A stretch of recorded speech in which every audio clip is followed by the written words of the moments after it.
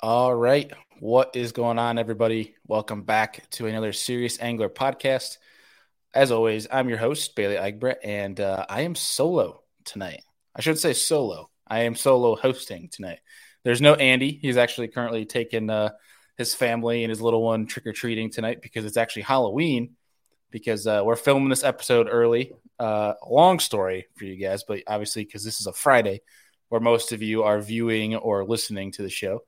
But currently, as you're listening to this, I am driving. I am hopefully making my home stretch down to Louisiana, where actually our guest tonight and I are be competing in Louisiana next week for the Hobie BOS Tournament of Champions down in Caddo Lake, Louisiana. So that's why we're filming this episode here on a Monday with our good buddy, Mr. Drew Gregory.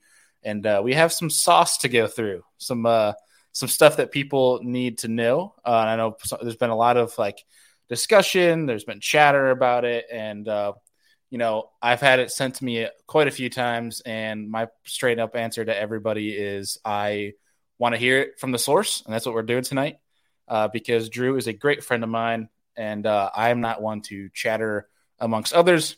I want to chat with the person that actually went through it. And Drew's going to lay it all out for us. So I'm looking forward to hearing the details, and I'm sure you guys are as well. But a couple things before we get into today's show and bring on our guest for today.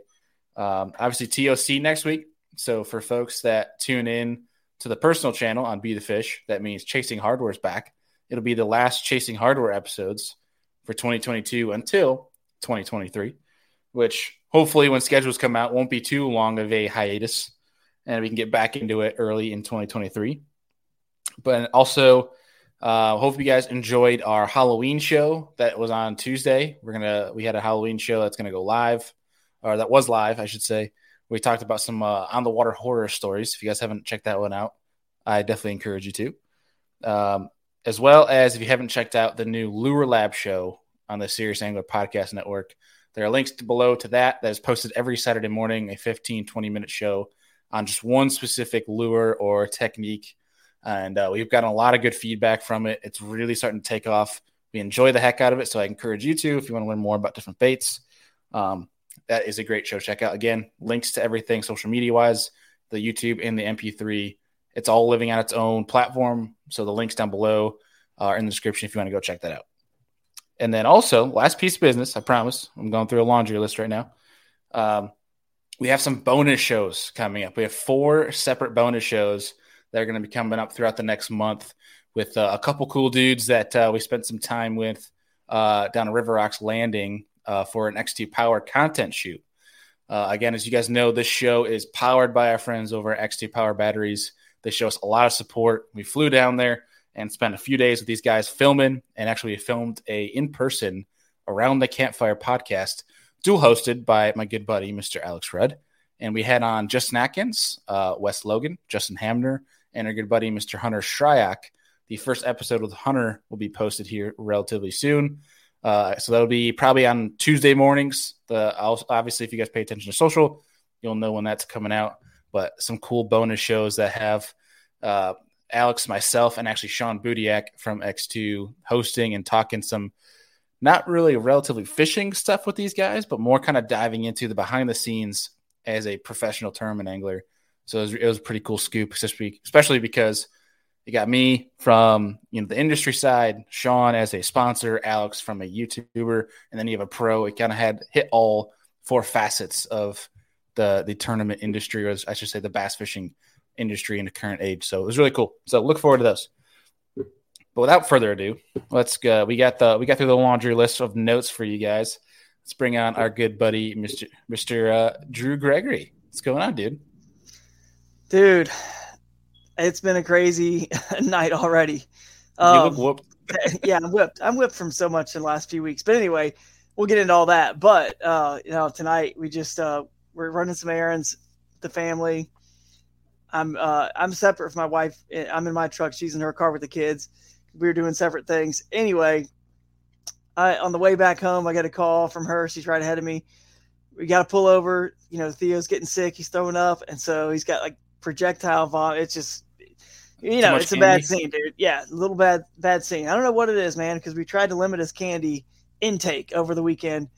But it didn't turn out good. So I've been cleaning all that up and just jump back on down here real quick into my little basement area. I do this for you, but it was kind of crazy. So anyway, been cleaning all that up. It's been nasty, and then just another little bit of housekeeping. If you hear a beep, dude, have you ever had one of these smoke detectors that beeps in your house? Oh, dude, you can't I just find take it. them out.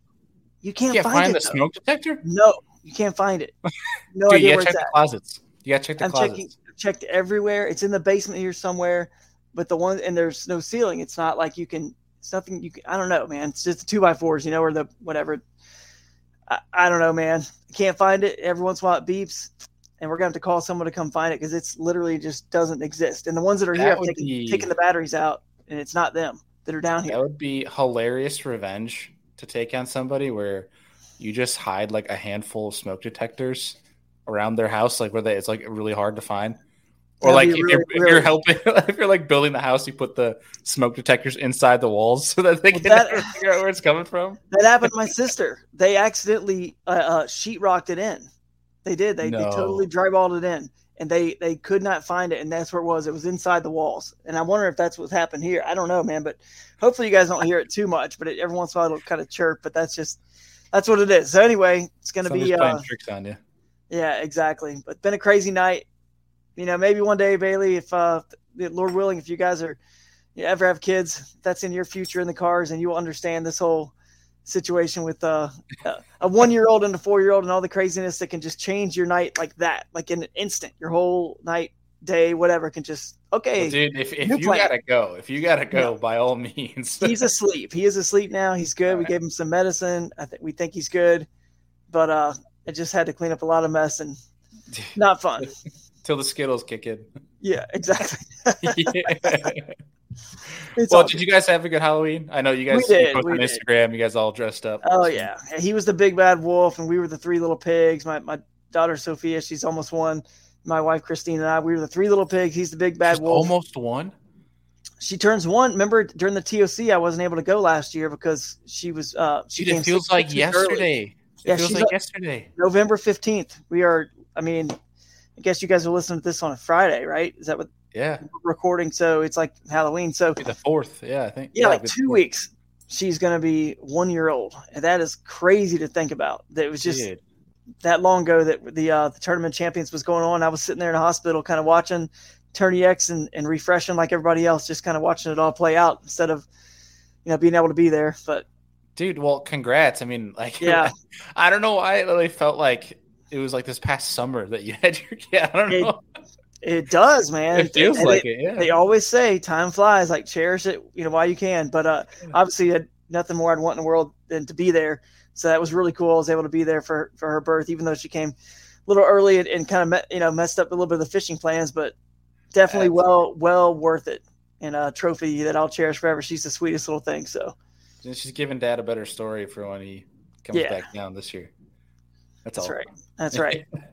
Well, we're gonna talk about TOC at the end here, but really fast before we good grief, I'm already like not being able to speak. It's late at night. You can tell how my day's going. Not picking up after your kids with that kind of crazy, but we're obviously gonna get into today's topic. But before we do, let's talk about KBF National Championship, which you almost won that one. Yeah, I mean, being 5th place, almost won, but not really almost won in terms of how many inches Russ just smashed everyone by. No, the KBF National Championship was fun. It was obviously I had this other tournament potential win, maybe not win, we don't know, looming. That was hard to kind of handle all that during the KBF National Championship, but probably one of the best things for me was to get out there and be with friends, distract yourself, be on the water, be with God's beautiful creation, and just catching bass and exploring and just having fun, which is the whole reason we got into kayak fishing, right? So to have fun. And so that was the best thing that probably could have happened to me, is that tournament happening then.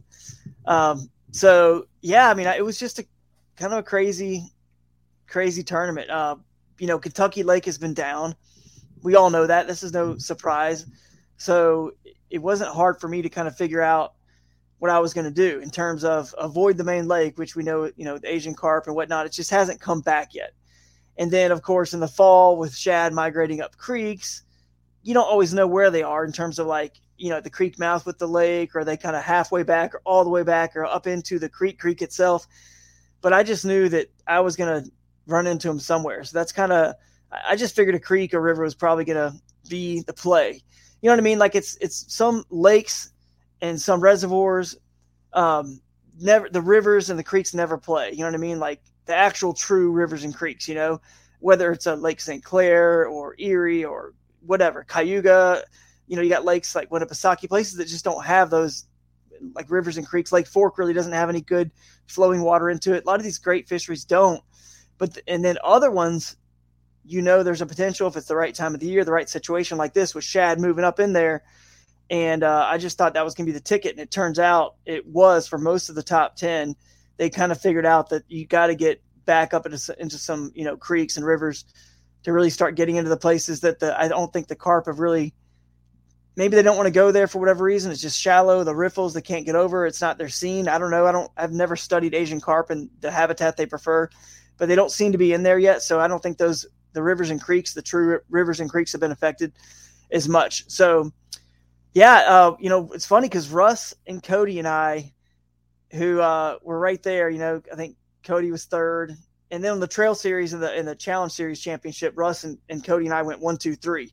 But the funny thing was in pre-fishing, I run into Cody's van and I had a diaper in my truck, a new clean diaper, not a dirty diaper.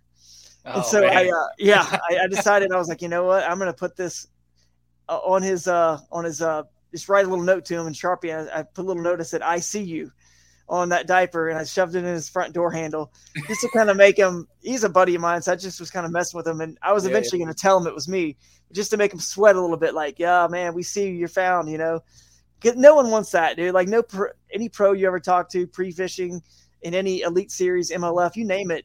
Everyone always says like, oh man, I saw those fish on live scope. I caught one and I just got out of there. I hightailed out of there as fast as I could so I wouldn't be seen. No one wants to be seen. You know what I mean? Like you really don't. Yeah. And just because you're seen doesn't mean you're on fish. People think that about me all the time. Like, oh, I saw you here. Well, it's not like I'm on fish everywhere I go. So how do you know? But anyway, I was trying to mess with his head a little bit, put that note on there. And then later that day, doing a little driving around. That's all I did was just drive around all the rivers and creeks and accesses, just kind of looked at them. And I saw Russ, saw his. So anyway, we eventually had to kind of like fess up to each other. Hey, look, I think we're on the same thing. And if we don't talk about it now, we don't want to show up on tournament day at the exact same spot. You know what I mean? So we kind of all had a little bit of it's just a game plan to put together. Like, it's funny because we all found it on our own, but we had to talk about it. The same thing any, bass boat pro would have to do. How are we going to manage this? Are you cool with letting me go here on day one and then you go here, and kind of switching it up and stuff like that? So that's what we did. And in hindsight, maybe I shouldn't have been so quick and easy to say, yeah, sure, Russ, you go there on day one. Go smash 97 inches. Yeah. Because that's what he did. But so happy for him because he put in a lot of the hard work, and Cody and Eric Jackson as well. Obviously, River Rat himself, and getting second. And Robert Weicker, also in a Crescent Shoalie. He's pretty cool to see him. What's cool about Robert, he fishes like you, Bailey. He wants to be so badly offshore because he knows the mega schools, the size of the fish, the size of the bait. He knows what lives out there, and he knows how to use those tools that you do to find it. But just like you, I'm telling you, this is so similar. Just like you're smart enough to know when it's not happening, it's not happening. You've got to move on, like you follow, right? You wish you could have found a nice juicy, some brush piles and rock piles or whatever out deep offshore that no one could find in 8-10 foot of water, whatever. But you had to move shallow to get it done. That's the difference. You got some people who just kind of are good at one thing and they can't zig and zag when the conditions dictate it. You know what I mean? Whether it's the lake, like we're talking about earlier, like a Cayuga or St. Clair, where you're just not going to win up in the rivers and creeks. I mean, other than the actual Detroit River, maybe, but you know what I'm saying? The smaller stuff. Or you go to lakes that have so many good size free flowing rivers and creeks that we can get in with our kayaks, and you got to know when to go where. And that's the diversity and what I love about our sport. It's all in play at any time. Anyone can choose to do it. Sometimes it might just take a little $500, $700, $1,000 kayak and a paddle. And other times it might take your $5,000 setup with a motor and another $5,000 in electronics to get the job done. But either way, it's pretty cool that the kayak can do it all, and that's right. It's pretty fun. Yeah, it was kind of interesting because, I mean, I think everybody knew for the most part that it was going to be a pretty tough bite.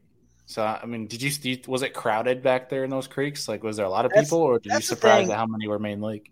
Yeah, it certainly can. That's the thing about the actual smaller creeks and rivers. It's always the hardest thing is if it's crowded, no one's going to win. It's a good thing we saw each other before the tournament to manage it. But either way, the beauty of what kayak bass fishing did this year is they opened up the boundaries where they were really gigantic.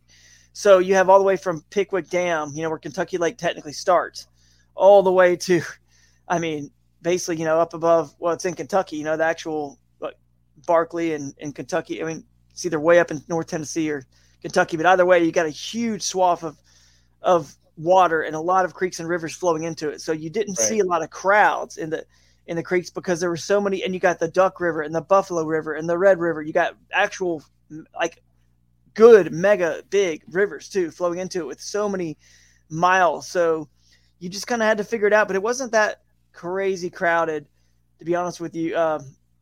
Back there, I know some places probably were, but I didn't notice that. But yeah, gotcha.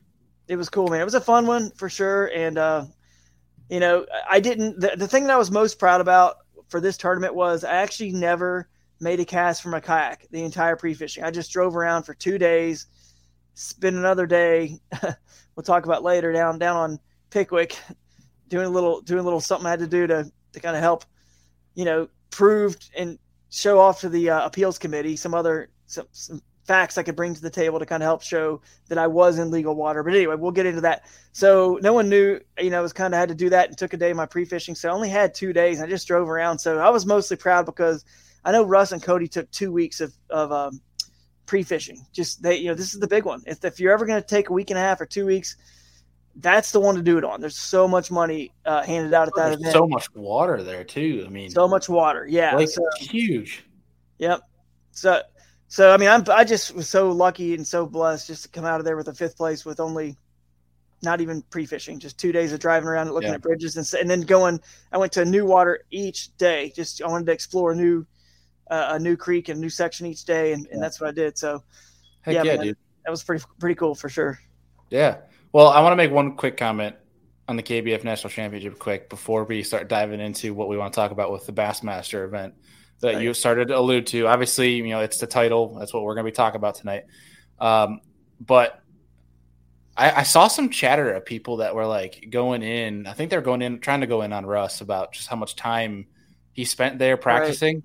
And it's like, look, if it ain't against the rules and you're allowed to spend that time, you cannot knock somebody for spending that time. But if you're capable of doing it, like, you mentioned you only had a couple days and Russ had a lot more time to do that.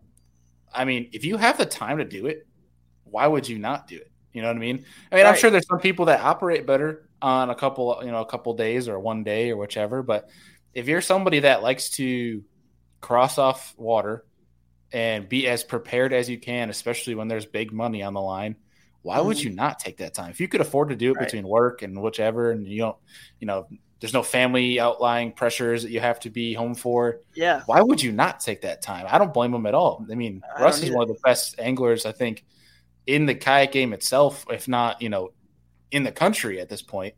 I mean, I think he's earned that, right? So if you got somebody like him that has the time and it's legal and you can go and like cross off a bunch of dead water, why would you not? I mean, yeah, exactly. I don't know why you wouldn't either. I mean, if he works for himself, he worked hard. He got his schedule clear. We could do it. Anybody else could have done the same thing. I mean, you can't knock him if next year they change the rule and Bassmaster or whatever decides you can only have 4 graphs on your boat and somebody won a tournament this year with 5. You're not going to go back and look at that guy and say, well, let's put an asterisk by that because he had 5. You know what I mean? He had 5 screens. That you're not going to do that. I mean, he did everything within the rules. So as long as you're doing things within the rules, it doesn't matter if they get changed afterwards for whatever reason. But you're operating within the rules, and that's what you're supposed to do. I'll give you an example, Bailey. I don't know if I've ever said this in this podcast. I doubt it. But you're a football fan. You probably have seen some a trick play or two in your day when you watched your college team or your pro team. Yeah. And whenever a college football team has a really good trick play, and it works, what do we all say to the TV or to whoever we talk about banter online? You always say, that's why we pay, Saban the big bucks or Kirby Smart or Dabo or whoever, Lincoln Riley. You just name your favorite college football team and the coach.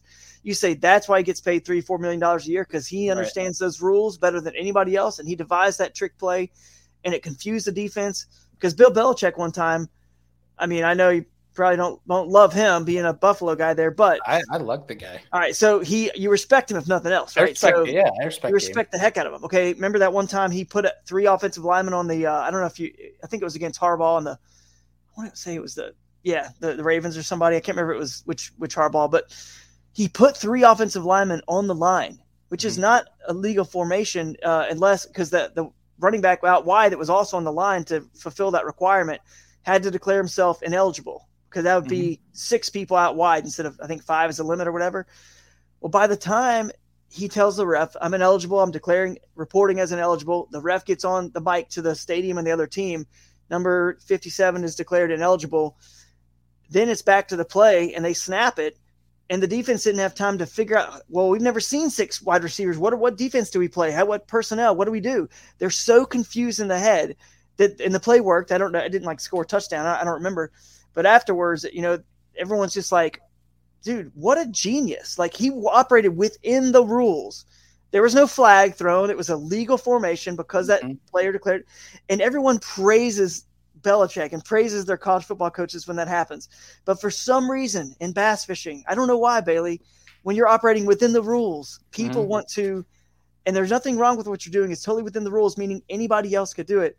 People want to just – I don't know. They just want to kind of, well, that can't be it. Knock it. That's not a genius move. It's the opposite. It's like they complain, and I don't know why. I mean, it's like you're saying, I don't get it, but I think it should be praised when someone does something unique and creative that's within the rules. Well, that's unorthodox. I mean, that's what. Yeah. I mean, people love to see what John Cox are doing, like that kind of thing. Like they always, I bet you, people it's become a thing now that people say it. I mean, you could almost say it for you. I've said it a couple of times about you. I drew Gregory that creek, that kind of thing. People say it now with John Cox or Poche. I mean, it's Poche, that creek. Yeah, I can't get there, but I bet you John Cox could get up that thing. That's right. Sort of thing. And people there's a type of, I don't know, I can't find a better word beyond coolness to that aspect. Yeah. But if you're within the confines of the rule, I mean, there's some people that have arguments on trying to shaking my computer here. Of stretching the confines of the rule, but as long as you're staying within that boundary, but you're just doing something different, I mean, there's no qualms with that. I mean, you're thinking differently than everyone else, and that is a mental advantage to have, and that's how you could be successful, which is exactly what you do. So, I mean, let's just dive full bore into this, kind of lay this out for us. Yeah, well, sure, man. I mean, all the best. Before we get into that, I'll just the last thing I want to say is a lot of the best anglers out there have been. Either rules have been made because of them. Your Roland Martins with ladders, or a jet boat with somebody, or Ott Defoe with a tunnel hole. A lot of your best, Jacob Wheeler's been accused many times of maybe this or maybe that, but we have him on live. We see what Jacob Wheeler could do. Trust me, he's not cheating. He's not cheating to win. We see it every time. He's just smart and he's good. And they push their limits. They don't push. I would not say they push the rules limits, because the rules are the rules. Either you were within the rules or you weren't.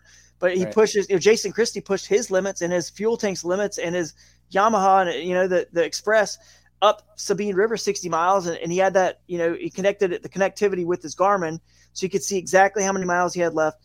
His skill, his talent to drive that boat way up there where other people could not, without dropping a lower unit, and his ability is what.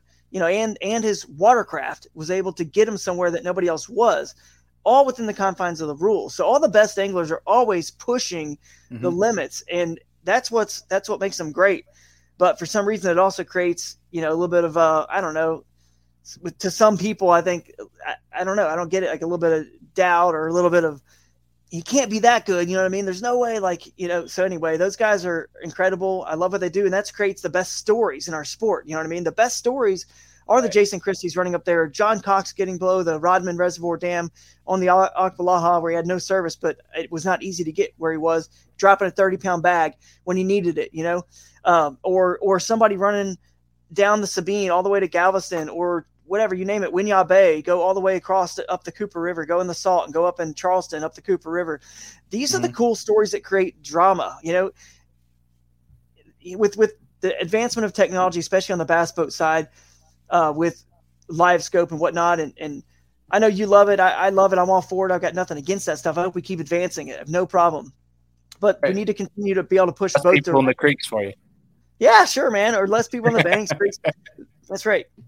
It needs to always be pushing both directions because the diversity, if the future of our sport is live streaming, which it is, and we have now, right? Watching the sport live, you already hear it now. People, what's that? I heard the beep. Sorry, I didn't mean to cut you. There you go. See, every once in a while you're gonna hear it. The future of the sport is if it's just sitting in open water, looking at somebody, looking down at their screen with a drop shot, doing this all day long. Dude, it's not good. I think it's cool, but it's not the most visually entertaining. I enjoy it because I like bass fishing. I can still watch that. But the reason why football is so successful in other sports, mainstream sports, is because it's complex. It's complex enough where those who really want to dig into the details of like football, oh my goodness, you can go for days and days and days. It's endless, the things you can do. But at the very core, it's simple. You can have a tailgate party and have a bunch of guys and girls and everybody over, and everyone understands. Get that ball across that goal line, and that's a touchdown. Everyone gets it. So it's simple enough for them, but it's complex enough to engage the minds that really want to dive deep into it. And I think that our sport, TV is obviously a big part of what makes any sport big. It's got to be watchable, right? So if we can get that, if we can continue to move in both directions where we have plenty of opportunities, shallow and cool visual stuff like a La Crosse Wisconsin tournament. You see all that shallow visual stuff, which is exciting, and not eliminate the other stuff, which is obviously necessary to catch fish these days. Man, we're gonna have the best of both worlds, and that's what kayak fishing does. So let's dive into that. To what I did on Pickwick, which was obviously going real shallow, and so I'll explain what happened. So the Lake Pickwick, the final Bassmaster Kayak Series tournament. Here you go. I'm kind of in the lead for AOY. I'm not technically in the lead because I don't have 4 events, and you count your best 4 of the 5. I only fished 4, so I only had 3 at that point. This was the last one, so this would be my 4th. And I won 2, and I had a 7th, right? At Harris Chain, I won Lewis Smith and what else I went? Grand Lake, okay? So I already forgot about him. Yeah. Oh, no. So anyway, I kind of in the I control my own destiny a little bit because the other guys, there's some really good sticks. You got Justin Largent, Mark Edwards, Garrett Morgan, trying to think, Eric Siddiqui still in the hunt too. You got about 4 or 5 of us that have a real chance at this. And so when I get into Pickwick, I'm thinking, okay, I just need a solid limit 2 days and I probably can pull it off because I think like Justin Largent was in the lead and I had to beat him by like 8 or 9 places or something. And so if he wins, I'd have to, that's obviously it's not easy to win to begin with. And then, so let's think about it. If I'm like 10th, I'd have to, or if he was 10th, I could still be like 18th and 17th or 18th to win. I had a little bit of a cushion. Right. So I looked for fish that were, it was going to help me just get a limit, fill a limit 2 days, a solid limit. And I know that the Alabama bass don't get overall as big as the largemouth or even a smallmouth per se. I mean, they'll get 20, maybe 21 inches, but they do get longer if you compare like a 2-pound smallmouth or largemouth to a 2-pound Alabama spotted bass. Yep. They're longer by a little bit. They're always going to be a little bit longer because they're like a thin, long fish. Mm-hmm. We go by length. So my strategy was to hit an area where I could find some of those. And I'm not going to get into all the details about kind of how I figured that out, but I kind of knew some areas where I thought they would be, and I found them. So it's not the normal fish from Pickwick, right? You don't normally see, Alabama spotted. It's a smallmouth and largemouth deal normally.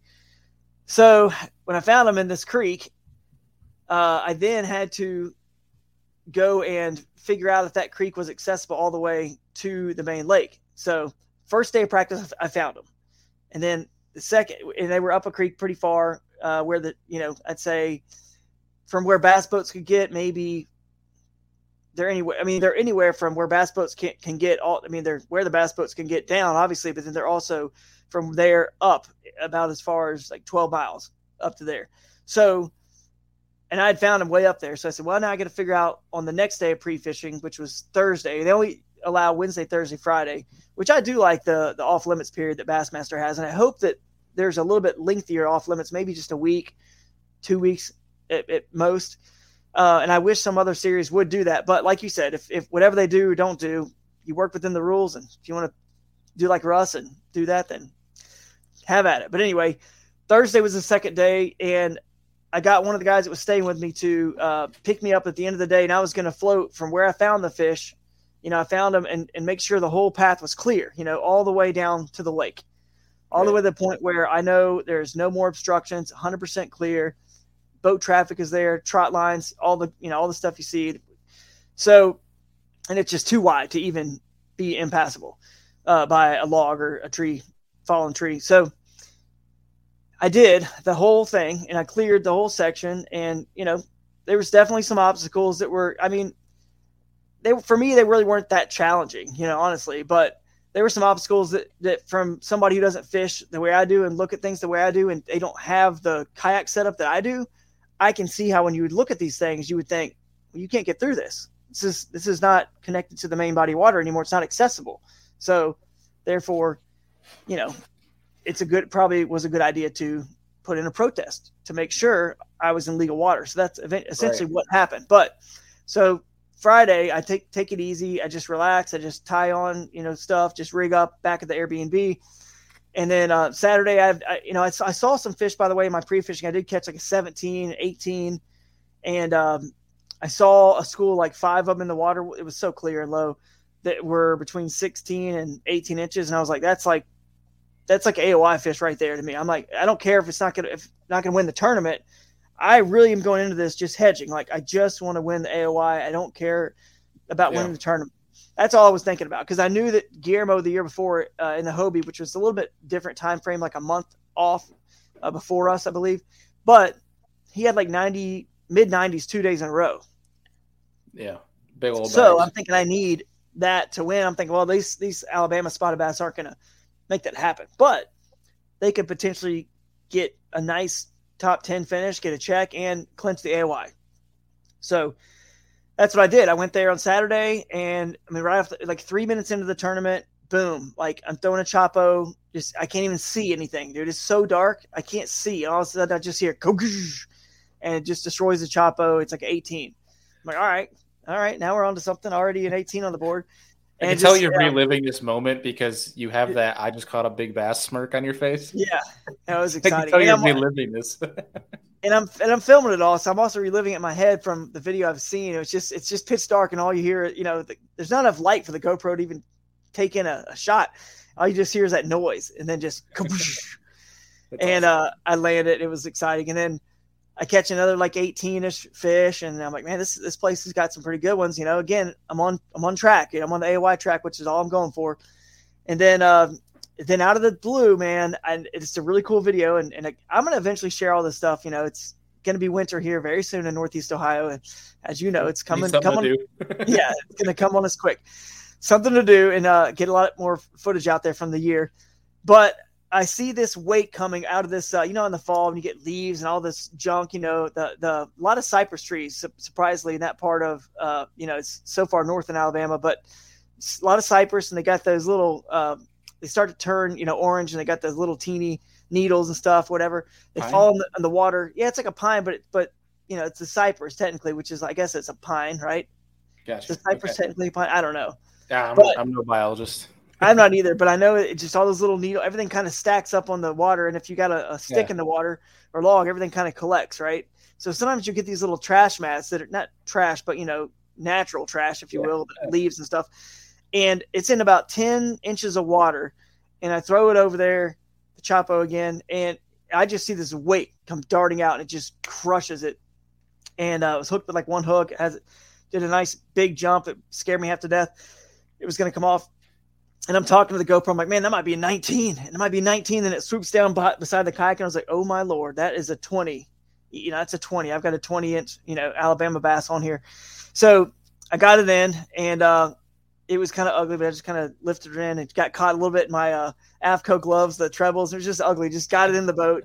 I don't like to. I don't take nets, especially in little tight quarters like this. I just don't worry about it. But I've just caught them with my hands. Not even like a little trout net or something like that. I use stuff. I've tried messing around with stuff like that, but I don't know. I mean, I use them sometimes, but in this situation, I wanted to go as bare bones, as lightweight as possible. And anyway, other than this one treble hook bait, everything else was single hook stuff. So like a Mini Max chatterbait and spinner bait, stuff like that I knew. The goat toads from Z-Man, that with the big double hook. I'm using that Berkeley Fusion hook that you turned me on to, that frog double hook. Mm-hmm. So with that, goat toads, and it works great. So I know they're coming to the boat, pretty much. So this was the only situation where a net, might should have had a net for that. But anyway, I got in the boat. It was 20 and a half. I think I submitted it, and it, I got 20 and a quarter is what it finally got it submitted as. But it was 20 and a half. I had another photo I could have submitted in, but anyway, I'm going to call it a 20 and a half. It was because it's like basically a close to a PB. It probably is a PB for that species. But anyway, then I'm like, dude, I got two 18s at 20 and a half. And later in the day, I caught, a couple others that were in that 18-inch range. So I've got like 94 and a half for day one. Awesome day. I'm in the lead by a lot. I think Guillermo was in second. He had 80, 87 maybe. Mm-hmm. Something like that. He was in the high 80s. So he's down there a pretty good ways away. I'm like, man, this is crazy. Day two, and unfortunately, and these guys are hammers, the best of the best. Those guys I just mentioned, none of the guys in the AOY race really had a good day one, like none of them. So it was sort of like, I just need to go out and catch a limit. Doesn't even matter what size limit on day two, and I pretty much can wrap up the AOY. So I go and do it. I decided to go to the same. I had another creek I could go and fish as well that I had found fish in that was a little bit cleaner and clearer, to the main lake. It wasn't quite as, challenging, whatever. But I decided I intentionally wanted to go back to that place because I liked the fact that I thought I was right. I thought no one else would probably be there because, I've got a little teeny boat. The skill set that I, learned over the years and trained and acquired, I guess, from the training, it allowed me to get, through to the main lake, to know it was clear and accessible, in legal water for me, my setup at least. And so I went back there again. I was like, no one else is going to be there. I'm sure of it. So I didn't see anyone on day one. I got the limit. It wasn't as big of a limit, like 80 something inches, low 80s, 81 maybe. It wasn't, the bite was way different, but it was enough to win the tournament still by, I don't know what it was, like 6, 7, 8 inches. Wow. Pretty good amount by still over Guillermo. I think Christine was third. But that's kind of the story. And then maybe Monday or Tuesday morning, get an email from Chris Bowes saying that, someone's protesting the tournament. And they got some pictures and some video, and he showed me the pictures and video. And I said, hey, I get around that log. There's a little bit of a sneak around this side, around the root. And explain to him there's other shallow water. I was like, I can get up all that. But, in the video, to defend everybody in this situation, the protesters, they were certainly, I think they made the right call to protest because, like I said, it looks impassable unless you really know what you're looking for and how to kind of get, under or around or, whatever the obstacles. It does look impassable. And I think most of the people obviously don't really fish that way. So they don't really know what to be looking for, how to do it. They don't know how to do it. And I honestly didn't know until I just went and tried and practiced and got into a little teeny ultralight or a little crescent shoaly like I'm in. And just said, I wonder what I can. Let me just try. What's the smallest gap I can get through, like to get under a log? You know what I mean? What's the skinniest, narrowest thing I can get around something?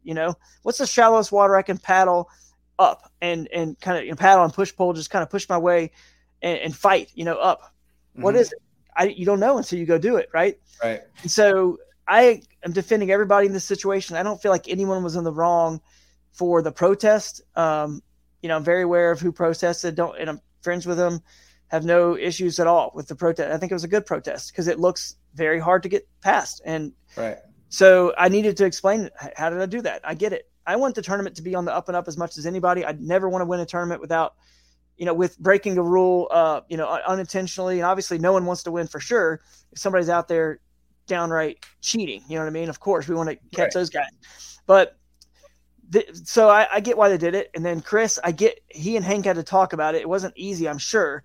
But think about it. How can you just take my word too and say, "Oh, you can get through that"? But the video and the pictures certainly does not look that way. It does not at all. It's like, okay. So they knew. I said, "Look, I filmed it. I've got GoPro footage," and so they knew the process and what was allowed. That there was a 48-hour appeal process. So they disqualified me. I got an official letter of disqualification, and then I appealed. I had 48 hours to appeal, so I appealed. And then after the appeal, it goes through.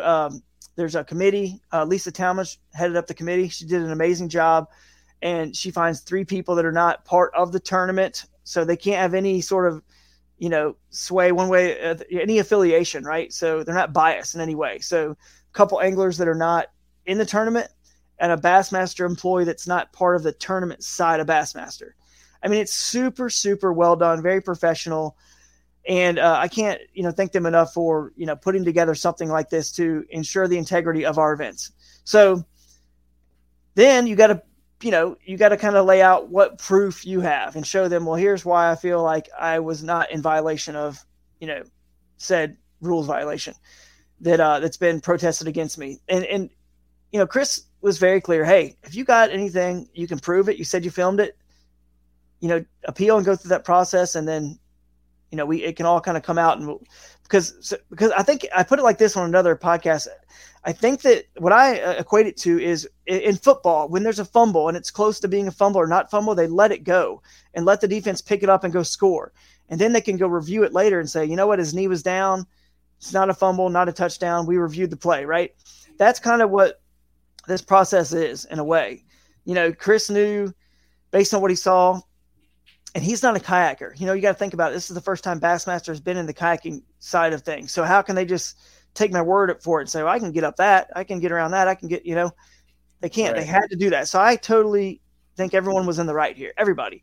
And then I was able to bring my video to the committee from the tournament days. Yeah. And then the day I went back just to regather more, the cool thing for me is that one tree that happened to be the video they showed, the one that looked like the most impassable. I had video of that on that pre-fishing day, the Thursday. I went and did the whole section to make sure it was clear and accessible. And Saturday, the day of the tournament, had it on both of those. And then I was able to go back and show them some other clips of like the shallow, skinny riffles and stuff like that, and how, when I saw, so one time I was watching Eric Jackson. I was behind Eric Jackson in a tournament in the Pan American Games. My former employer and boss, Eric Jackson Kayak, and he paddled up a Class 3 rapid without getting out of his kayak ever. And I was like, what did I just see? Like, how in the world was that possible? And portaging was allowed in that event, but he went all the way up it without ever getting out. And I said to myself, dude, I've got to get better. I got a lot to learn, and I still can get better at kayaking. And Bailey never once did it ever even cross my mind. Dude, oh my goodness, he just did that. We need to outlaw that rule. We got to outlaw it. We got to change the rules. That never once crossed my mind. And I think if you're a confident, secure angler, it's like you. I've never heard you once say, we've got to cut all those rivers and creeks off, all the kayak fishing water, the skinny water that only a kayak can get. I've never once heard you say, we got to eliminate some of this stuff, you know what I mean? Or like back off on that, because you're confident in I think you can do that if you need to, but B, I think you're confident in what you do as your strength, which there's always winning fish somewhere offshore. I don't care if it's 5 foot offshore or 30 foot, somewhere there are winning fish pretty much almost all the time.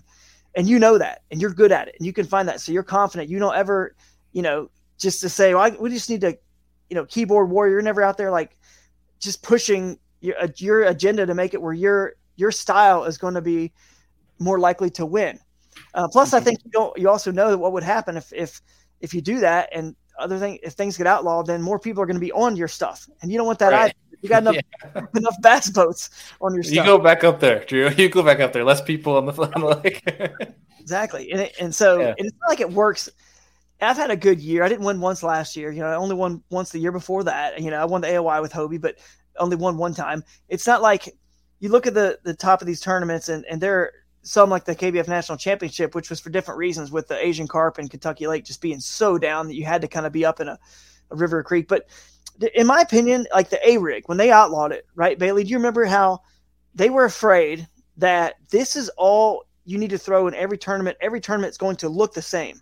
Yeah. In our sport, all the cool things about the sports we love, punching and drop shotting and cranking and chatterbait and like jigs, everything, all the, weightless, it's all going to change. We're never going to have all this diversity, which would hurt the, whole sport, the economy of the sport would just, it'd be boring to watch the exact same thing over and over and over. That's what they were afraid of. Now, the fish have learned, and it's not that simple, and that doesn't do that. We know now, but they were afraid of that. And until one style in kayak fishing dominates in a way that is like that, I don't see, where we have an issue with our sport. Like some people want to just knee-jerk react, you know what I mean? And that's, to me, is the worst thing, because kayak fishing, to take the kayak fishing waters out of kayak fishing is the craziest thing I've ever heard. You know what I mean? That's my mind is like blown when I ever hear people saying that. Like, wait, so you want to just go to where just the bass boats, and you all want to launch from like just a few launches, so we're all on top. Like, to me, the whole point is having fun, and having fun is catching more and bigger fish. And that's every decision in a tournament trail should basically be based around how can we help these guys have more fun, catch more fish? Because if they have more fun, they catch more fish, they'll come back and fish more. We'll have more people. The tourism departments are going to be thrilled because the results are going to be big fish, lots of fish, and everyone's going to want to come to our lake. The sponsors are going to be thrilled because all the views and everything was so great. The tournament trail is going to love it because they want to see everybody having fun and catching fish, so they come back and fish more. And pinning people down to like just a few, launches or whatever. I haven't been on social media to see all of it, but I think that's what people have been saying. We need this and we need that. And I don't know how it stems from a tournament, from something that happened with me that had nothing to do with me launching. I was completely legal where I launched, but somehow I think it stems from this whole incident that everyone just wants to knee-jerk react and find reasons why maybe, I don't know, man, but you're like, there's a lot of people out there that you don't hear that from, and they're confident in their abilities and what they're doing. They're not just looking to, well, how can we, how can we tweak these tournaments more into our favor somehow? And to me, I just want the most people enjoying the sport as possible. And if somebody wants to get a $500 kayak and a paddle and that's it, and go out there, then I want them to be a customer of our sport, a potential person that can enter our sports. Not because if you limit it to only these designated few launches, then you have to have a pedal drive at that point, or a motor. Yeah, a motor. I think, you have to. And I don't want to say this is the case, because I think the majority it's not, but there are definitely, I feel like, a select few. And this is not even just kayak fishing. I mean, this can go for the boat side of things, could go for sport leagues. This could be used universally, but there are a few folks out of the majority. There's a majority of folks that, like yourself, say, I saw that happen. I need to get better. I need to improve. Where there's the select few that see that and they think, man, they have an advantage over me. Well, whether it's an equipment or with equipment they don't think they can afford, or it's a skill set like you have. And it's like, then they kind of use that as a means of saying, well, I'm at a disadvantage, so we need to make this more, more of a fair level playing field.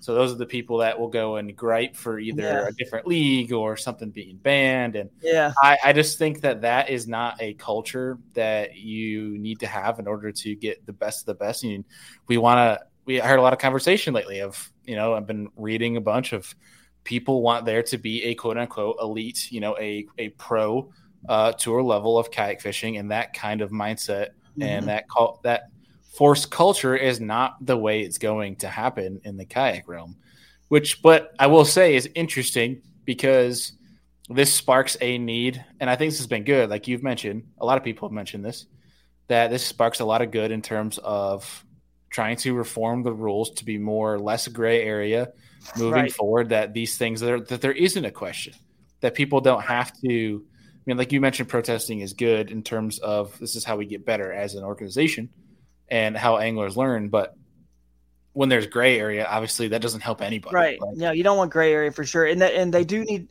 to clean up some of the wording and the rules and fix some stuff. And honestly, this is the part I'm struggling with, is like when it's I get torn on so many levels. I've been thinking about this a lot, like since it's happened, and it's, the rule was obviously, accessible from Main Lake. That was like the thing that they were trying to get you on.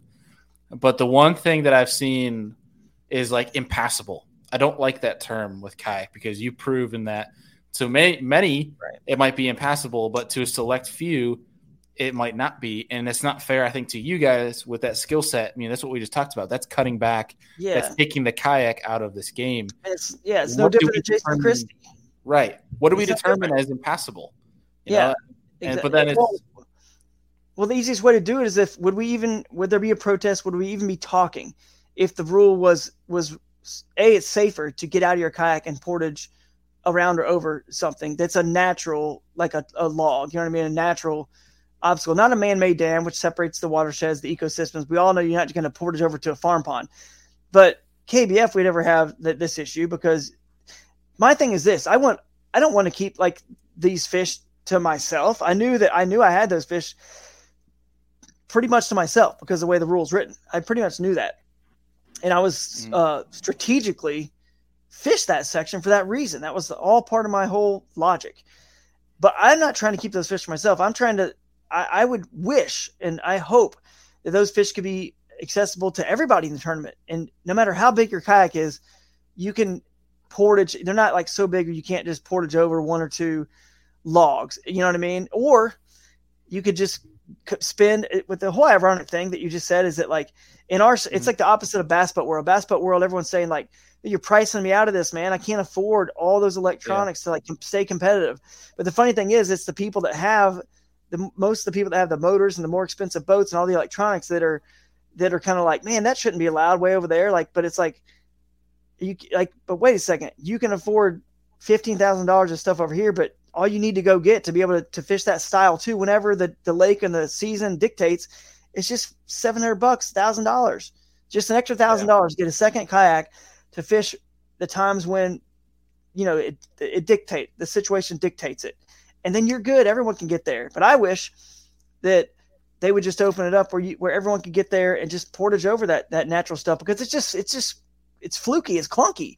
The night before, a tree can fall. You could go down and literally a tree could fall the night before, and it's dangerous, dude. I've portaged underneath logs and stuff and riffles and current, especially in the spring when there's volume of water. People that don't know what they're doing should not be trying to go underneath logs and stuff in heavy current. You know what I'm saying? It's like they flip over, there's strainers. It's dangerous. So much easier which it's perfectly legal to get out on a rocky sandbar or whatever and or go right around that log. It's so much easier. It's so much safer. And there's nothing illegal about it, in terms of this is the way we fish out of kayaks on every given weekend. This is the way it happens. I just wish more people get to those fish, because clearly there are fish there. Okay. And there's only one way this sport can grow and expand, man. In golf or in any other sport, soccer, if the sport blows up, you just build more golf courses. You got plenty more land. We don't have a shortage of land, but we have a shortage of fishing playing fields. This is it. They're not building anymore. This is it, guys. And they're getting worse. They're not getting better, most of them, because of the eutrophic upsurge is gone. The first 10, 15, 20 years of these places when they're the most fertile, it's gone. You're never getting that back. You're only going to get it back with grass and other things that naturally give, the bait fish more life, more nutrients. But the problem is water skiers and jet skiers and whatever pleasure boaters don't want grass. So we spray the grass. Okay. So what do? Certain lakes, we say, okay, we'll fill it with an ocean, put herring in there or whatever to give it a new food source, which can keep it going because all the nutrients are gone from the original trophic upsurge. So we we're just chasing our tail constantly in fishing. And the only way we can expand and the only place we have to go is kayak fishing is literally the key to unlock all that, that commerce, all of it, all those playing fields that the Bass Boat World can't get to because you got to launch from one place. You got to have a 25, 30, 40,000 acre lake. You can do radius events with kayak fishing where Tallahassee, Florida, you can go and there's 3 lakes that are 3,000 to 5,000 acres and lots of rivers. And you can make this boom, guys. There's your lake, your playing field, for example, not one lake, but there's your group. Figure it out. It's a mystery. It's a puzzle. Go figure it out and solve it. And it's like the most beautiful thing about our sport. And it just scares me to death that there are people out there that don't see that's our special sauce. And they're trying to like pull our special sauce back and make it, we're just fishing the same waters that bass boats are fishing, and the bass boats are going to hate us even more for that. And at that point, why are we just not in bass boats? It's clearly the better tool for the main lake. It's silly to anyone to argue that it's not the better tool. It's much better than a kayak for the main lake. So to me, I just want to I can't even get online and even attempt to even convey any of this stuff to people because that feel otherwise, because they're never going to, you're never going to convince them, but it is kayak fishing, but anyway, back to wrap up all that. I do want to say that until we have in anything, bass fishing and bass boats or kayak fishing, until something like the A-rig, until something is winning at an overwhelming rate, like right now, I feel like, and you can tell me if I'm wrong, but you follow the sport. I feel like if you go back, and again, people aren't bringing up this topic in January, February, March, April, Lake Erie, St. Clair, Cayuga, whatever, like reservoirs that fork that don't have any real creeks, rivers flowing, right? You don't hear anybody saying anything about this then. Why not? Because it doesn't play then. It's not like this is winning all the time. It's a 33%. I think 33% of the time you can say that a tournament was won in a true river or creek from the lake, which is fine. Sometimes it happens in bass boat world, like the Sabine River, like we're saying, or up Coosa River, a true river, from the main lake. Happens even in bass boat stuff. And then 33% of the time it's won on the main lake bank. I would say mostly during the spawn, around the spawn time of the year, which is a lot of tournaments. And then I would say 33% of the time it's won offshore somewhere. And I could be off in those percentages a little bit, but I definitely don't think something's winning. It's one of those three I just mentioned is not winning it. Some 75, 80, 90% clip where we got to figure out a way to change this. But here's how you can change it. You go and do that. If there's something that starts winning at an overwhelming clip, all the anglers, you should be smart enough to figure that out. So you go and do that thing. And when everyone's doing that same thing, then the other things get less pressure, and it ebbs and flows, it's going to have more pressure. Like you can't win in a creek. That's why Russ and Cody and I had to communicate. We would not have done as well. Russ would not have won if Cody, Russ, and I all showed up the same day on that same little creek. He's not winning. So that's my issue, is that until we want to knee-jerk react because it's the internet these days and everyone just gets on there and just types and has more time doing that.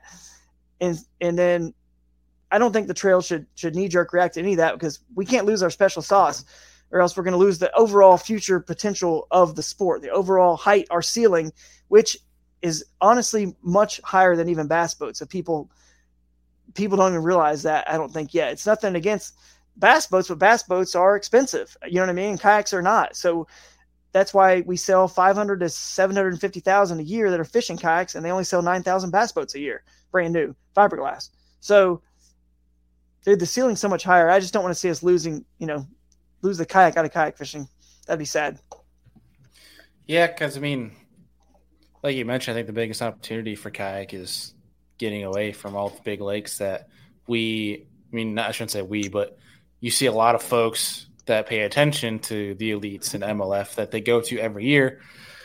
And the complaint is, why aren't you going to new lakes? And is people fed up because it's the same thing over and over again, where, like you said, this is the opportunity for kayak to get some notoriety and to go to these new places, new locations that probably would be willing to pay to go to. But the thing is, they just don't know it exists. So we don't know if they don't have any knowledge about that. And man, it's just it's a tough issue, because we shouldn't be shutting down what anglers can do. I think in a perfect world, and I know a perfect world is basically, it's another way of saying it's impossible, right? Is strapping a GoPro on everybody's kayak, like they do in the elites or MLF. I would think MLF does it too. Yeah, everyone has to have a camera running.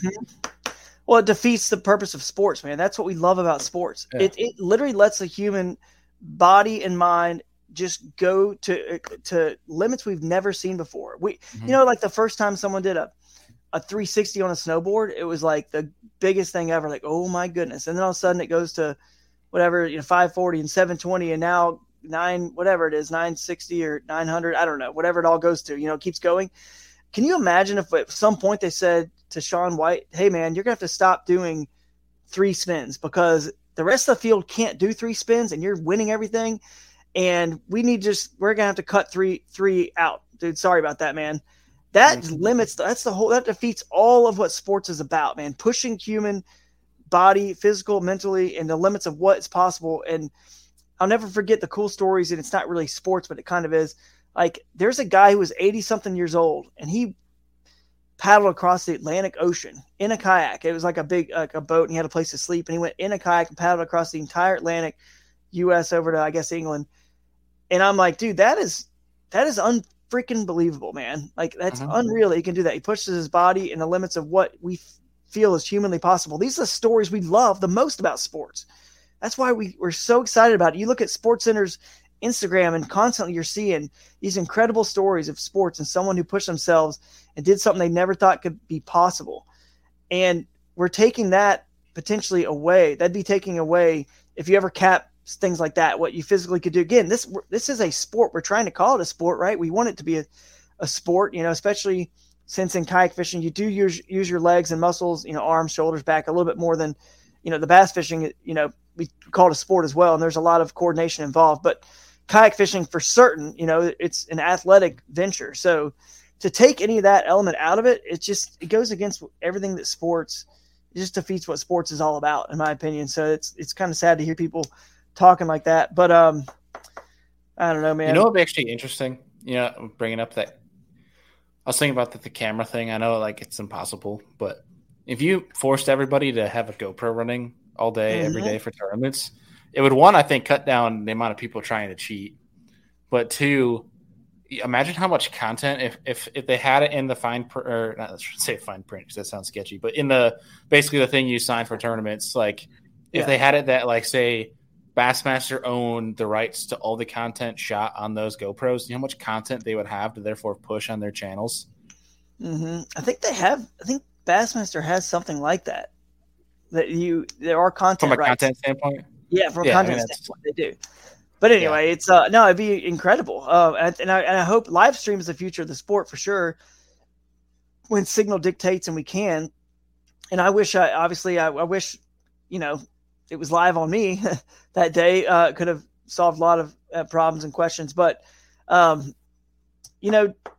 get back to kind of put a bow on my whole situation, I will say that even before the tournament, I told the tournament director where I was fishing, so he knew where I was fishing. And I told him I made sure it was clear all the way to and from the lake. I made sure he knew it was very clear. And I also shared my location with the cameraman, Mark Cisneros. So he knew where I was, hoping he could swing down and get some pictures of me at a couple spots that told him that were public. He could go in and snap some photos. So the reason I'm bringing this up, Bailey, is because people out there they're driving a false narrative that, man, like, this is why people don't want to fish kayak fishing tournaments, because they don't know what's happening out there and you're so far away and all this stuff. You know what I mean?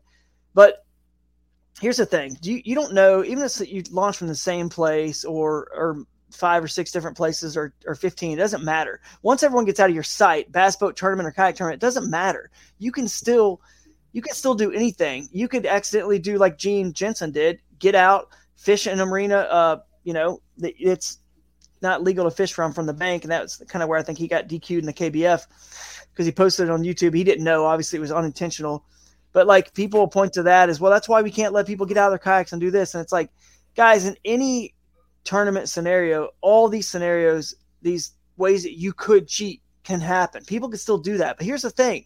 And the reason I bring up Mark Cisneros in the camera and sharing my location, the only reason to cheat is to win. You know what I mean? That's it. Because to win money, you're doing it because you're, for whatever down point you are in your life that you feel like you need to go steal money, basically. You're cheating to win. Okay. So if you're cheating to win, then on all these 2-day tournaments, when the camera guys are on you and they're getting all your locations and they're following you, they want to bring a camera guy on you. How in the world are you going to cheat then? How are you going to bypass that at that point? Like, you're not, so you're not going to win. And so people are making this false narrative of, this is why we need to have all these rules, because these guys are just doing whatever. And they're all it's the Wild West. They're just fishing wherever they want. And it's all illegal waters, making these false narratives that aren't true. And you can't win when the media is covering you and you're, and the whole, obviously you got lie detector tests. We have to pass those. When you win a tournament, guess what? They ask where you launch, and when you tell them, they can look if it's legal or not, and you're disqualified. So, even people that say, oh, people are launching from places that are, and yeah, you could say, oh, that person lied, but the tournament directors aren't stupid. They can tell when someone is kind of being evasive, especially if you come out of nowhere and you've never done good before. And it's like, I don't know, like you can pick up trends, you know what I mean? That should raise an eyebrow. And that's why I think it's no problem why someone protested my tournament, because when you win, that's when you're going to get scrutinized the most. I mean, I was my third win in a row. Like someone should definitely have an eyebrow raised. Dude, my eyebrow was raised. I was like, my God, I just won 3 in a row. I can't believe that. Like I was shocked and blown away, because that's just, you don't expect that to happen in a single person sport.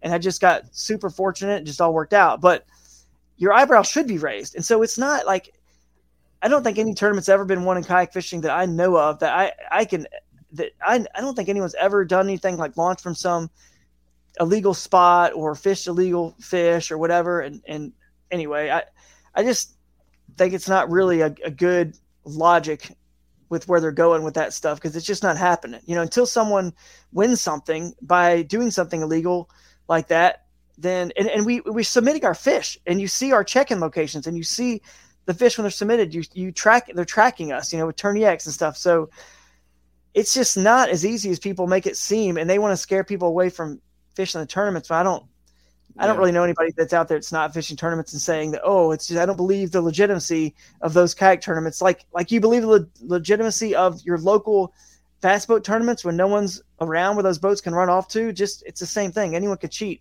if they want to in any of that stuff. But how are you going to do it? Once you get serious and they get the camera guys on you, how are you going to pull it off then? You're not. Lie detector test. How are you going to pull that off? You know, where they don't raise an eyebrow and figure out if you fail it. So you're just not. Hey, I've been through the gauntlet, dude. I didn't even break a rule, you know, and I can tell you right now, you're not going to cheat intentionally in any of these tournaments and get away with it. The second someone protests you and you got to go through this whole judicial, you know, this kind of court-like feel, right, trial, so to speak. Bro, you better have your ducks in a row. I was glad I'm sponsored by GoPro and was filming the whole thing, and every fish catch, you know, everything I did pre-fishing, it's all on camera. And then even after pre-fishing, when I went back to refilm even more stuff just to make sure I have plenty to show. You're not getting away with anything in our sport, guys. It's not happening. Don't be afraid to fish any tournament. It's all on the up and up, and you're not gonna get away with it. Trust me. But to me, the last thing I haven't mentioned is it's that I think it's the other thing that would be, you know, kind of sad is that the sport of kayaking itself, just kayaking, not even kayak fishing, just kayaking, is one of the most booming sports in the country, in the world, because of the health benefits and the cost benefits. You know, it's so much less expensive, gets people out in nature, and people are really in tune with that these days, you know. And to have people like the Yamaha Right Waters Act fighting for clean water and water access, and Farwide app, the app that is sponsored the Angler of the Year for Hobie. Yeah, it was sponsored the year I won, even 2020 Farwide, and KBF Angler of the Year. Like all these people out there, they're the river keepers that are fighting so much for these blueways. That's what they call them. They're blueways on the rivers and creeks. They're not fighting for boat ramps on the main lake. There's enough of them. You know, we've got good boat ramp facilities. We're fighting for kayaking here and for the future of this sport. Forget kayak fishing, just kayaking.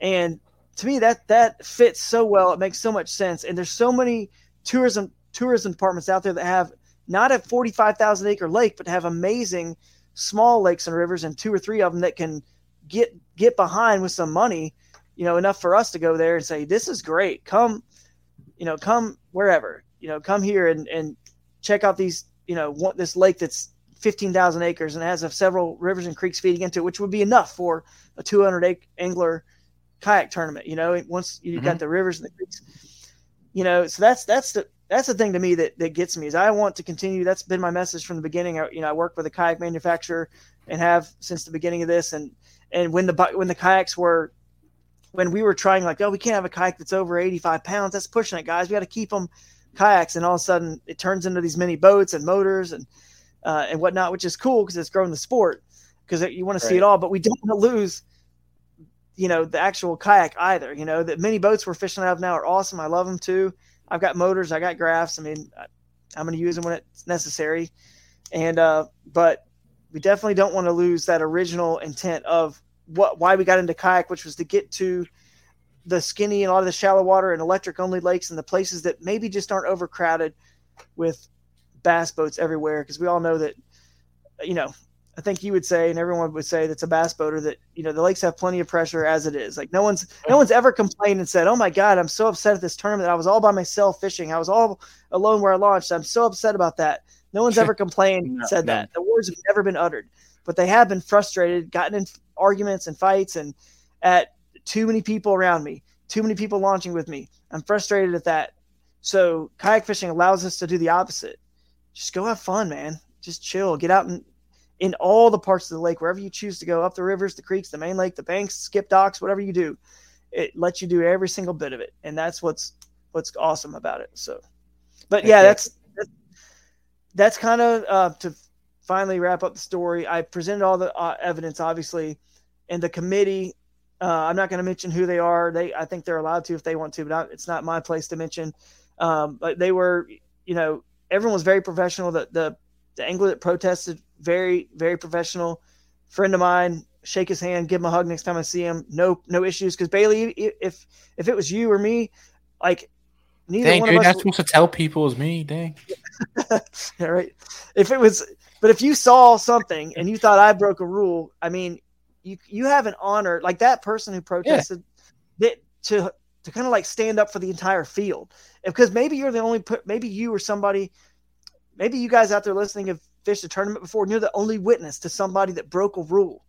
And if it's not for you sticking up, protesting and sticking up, you're actually sticking up for the entire field to make it legitimate. It's kind of like your duty. It's kind of like in golf. It's, you kind of have to, it's a game of honor a little bit. You kind of have to do some things like that sometimes to stick up for the entire field. So, I got nothing but good things to say about that angler, about the entire field.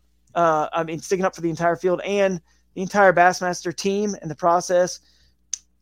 Chris Bowes, like I said, was amazing. Same with Lisa Talmadge, incredible. So they were just very, very professional how they handled it. To wrap up the story, when I showed them what I had, and to kind of like show them, hey, here's that exact log, here's how you get past it.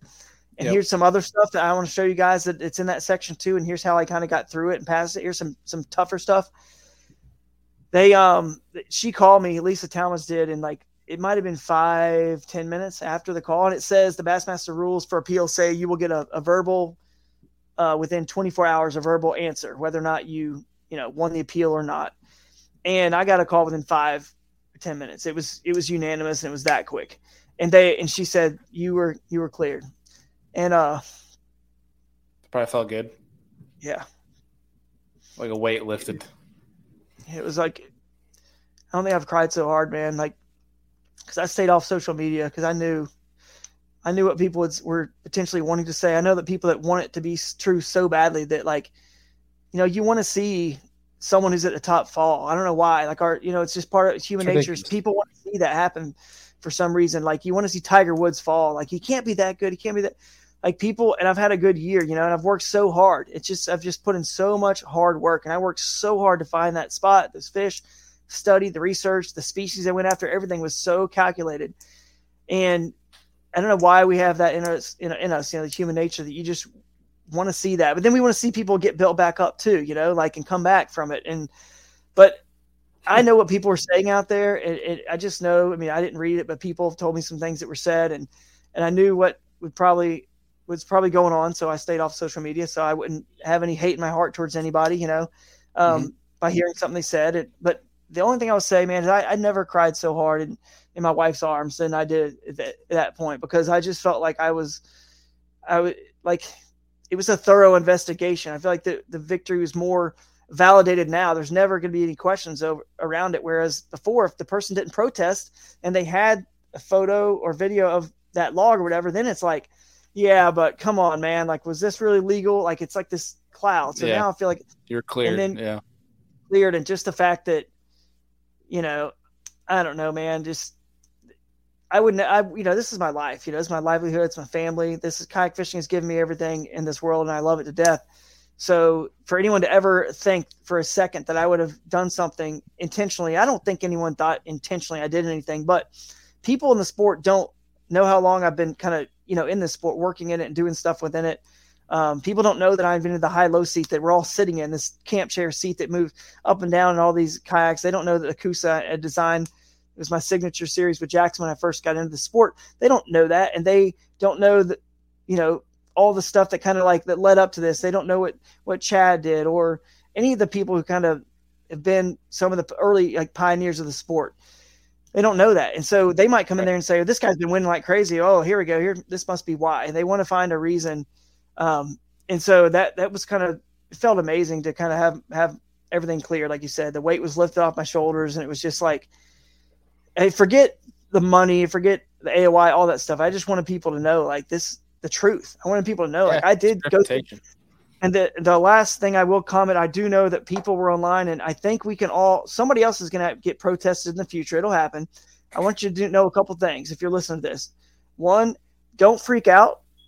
Trust the process. Let it play out, because protesting is not a bad thing in our sport. Bailey, I think you would agree, to have even this, especially on a higher profile angler, to have this happen and bring it to light can only be a good thing, so people know like how hard it is to win in the sport. And you better be prepared to prove things and just let people know how legitimate it really is. So the only thing I would say is just stay calm, relax, let the process play itself out. If you did not break any rules, you just need to let it play itself out, show you did not, prove it, and then let that, 3-person panel, decide. And then accept whatever decision they have made. You just have to accept it. Whether I won or lost the appeal, I was, like I said, I didn't want to win a tournament that I broke a rule in. I would be the first one to drive that trophy to Guillermo Gonzalez as fast as possible and hand it to him. So you got to be willing to accept it and act like just a pro during the whole thing, even though it's maybe tough to swallow as much as potentially losing a win and the AOI, which would be It's hardly anything harder than that. But your reputation's worth it. There are bigger things in life.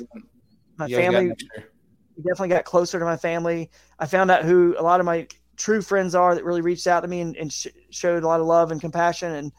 And during the time, in a time when I needed it. The only thing I would say to anyone else out there who, again, I don't know what all was said online, is instead of speculating and hearing a rumor about, the biggest one I heard is that people said I did not go through and make sure the section was clear before the tournament. Well, good thing you can't get away with anything these days, because cell phones track everything. That's why I was able to prove to them. The text messages I had with the angler who picked me up all the way there at the lake, and the exact pin I've got dropped to him, like, pick me up here. And then he drove, he's got obviously his testimony that, I drove Drew back to this bridge here. And this is where, so obviously it's like, okay, plus I have my footage, right? But what it did to I think some other people out there that kind of started going with some things that weren't true, they started spreading things that weren't true. It made me look bad for a short term, right, for the time being. But now that it's proven that it was not true, I think it's probably not looked that great for them, because now they're just speculation, and they kind of stirred and pushed and kept, stirring the pot, and maybe again stirring the pot to all these narratives, these knee-jerk reactions that maybe they're trying to get across, where we need designated launches, we need this, we need that, we need to change this. For what reason? This tournament was not, there was no rule broken. We have no issues with any of that stuff. I don't feel, but anyway, maybe they do. But anyway, I felt like the only thing you can do as another professional kayak angler, someone like you that's a high profile person in the sport, Bailey, is sit back and just do exactly what you did. Say, you know what? I'm just going to wait and let Bassmaster do the due process, play itself out. And once we get all the facts, then let's talk about it, instead of stirring up stuff and causing a lot of controversy and just doubt. And it just doesn't look good for anybody. I know it, but here's the problem, dude. Social media is more likely to go viral. It's 8 times more likely to go viral if it's untrue. If it's untrue, it's just like rumors and stuff just spreading. People just want to do that. So unfortunately, the nature of the internet and businesses that make money on the internet is clicks. They need clicks. So if they start fueling the fire on things and drama and things that are untrue, especially, and putting out rumors that are not true, well, then they're getting more clicks and more views. So it's growing their business. In the meantime, all these people that are involved in it, they could be, doing better things with their life, because it's all untrue stuff they're all sitting there talking about. And in my situation, that was the case. When whoever thought I and maybe I misspoke or said something that maybe made it sound like I didn't go through that section on the KBN podcast I did. I don't think so, but maybe I did. And if so, I get it. But I don't believe I ever said I never went through that section, because I certainly did. That's for sure. Yeah. The whole thing with online is ridiculous, and I understand. I mean, shoot, I do YouTube on the side, so like I understand what trying to get clicks is, because like you can't do YouTube well nowadays if you don't know what attracts people's attention. Not saying that we're geared to like go for things that are untrue, but you're geared to learn what attracts people's attention to click. This is exactly what I told you. Like when it comes to something like this, where for some people it's news, it's a buzz, it's like a conversation, it's a trending topic, yada yada yada, where they don't have any personal stake involved. They forget that there's somebody that is potentially going to be personally affected by this decision, and then they just start, like you said, typing, and they don't think. And it comes back to not thinking about consequences after you click send. And I mean, I'll be the first to say that I've done it. I'll be the first to acknowledge that I've said stupid stuff, especially online, that I didn't think about consequences afterwards. Or how crappy I would feel afterwards. It's one of those things where it's like, I told you straight up, like when I called you, I was like, look, I'm hearing stuff. I just want to hear it from you because you're my friend. And I've had people that reached out to me and said, hey, did you hear about this? What do you think about that? And I straight up told them, like, I don't have an opinion because I don't know the fact. Right. I wasn't there, so I will let the whole thing happen, and I'll hear it from Drew, and then whatever's to happen is going to happen. But like, I don't know. I hate that. I mean, it's different, I think, for most people, because I don't think most know you, whereas like I know you, and I know that this would never, you would not be unfaithful or untrusting or try to.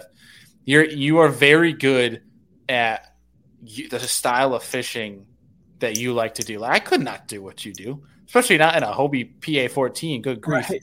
But like, I just think some people can't grasp that fact, and I think it's one thing that sucks about, and it's not even a fishing problem; it's a societal issue. Oh, for sure. Which is never going to be fixed, unfortunately. Yeah, I agree. I think you're right. Some people just can't grasp that, but what just gets me, what I can't ever get over, can't understand, is that those same people have no problem watching and rooting on, a Jason Christie go 60 miles up a river with his boat and navigate all that stuff, or somebody make a long run or do something crazy or cool, or John Cox go really shallow, or Keith Boucher, whatever. Like, there's no problem there. Like, most of the people, it's still like, oh, that's exciting. I love seeing that. And it's cool. But then all of a sudden, on the flip side, once it's in kayak and it seems to be happening, it's like, why is that not as equally respected for some reason? It's not easy, because I'll tell you why it's not. Like you just said, you couldn't do it or whatever. Well, in the KBF National Championship, trust me, it wasn't just the top, just 5 of us or whatever that were in creeks. I know people who went and fished creeks at the KBF National Championship that did not get limits. They didn't get, like, they were in a actual true river and creek, did not get a limit at all. Mm-hmm. It's not like you can just go out there and just magically you just get to water that, the boats don't get to, and you just catch 85, 95 inches like it's easy. It's not easy. It's still hard. The fish are not stupid. Yeah. They're clear water creeks. They're very smart still. And it's very challenging. The maneuvering of your kayak, the way you have to approach them, it's so hard. That's why I always, even the Bassmaster Pickwick tournament at the stage, I was like, dude, fishing is hard. It was a struggle that second day. I don't know where those big fish went. I never saw one, never got bit by one. They were all there the day before. I don't know if the shad moved.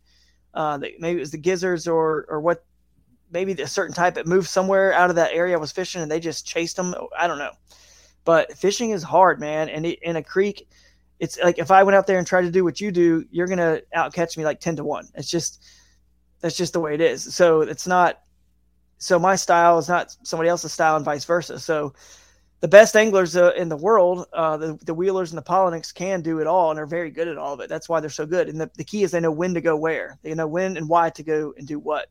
So, but I think the whole kayak fishing community, we probably all learned a lot from the whole incident. And hopefully next time you'll respect the person who's being protested, because it's innocent until proven guilty. Even if that sounds like bad, like someone did something intentional, even if it's an unintentional rules violation, innocent until proven guilty. You need to let the process play out, and then you can, comment on the outcome and the truth.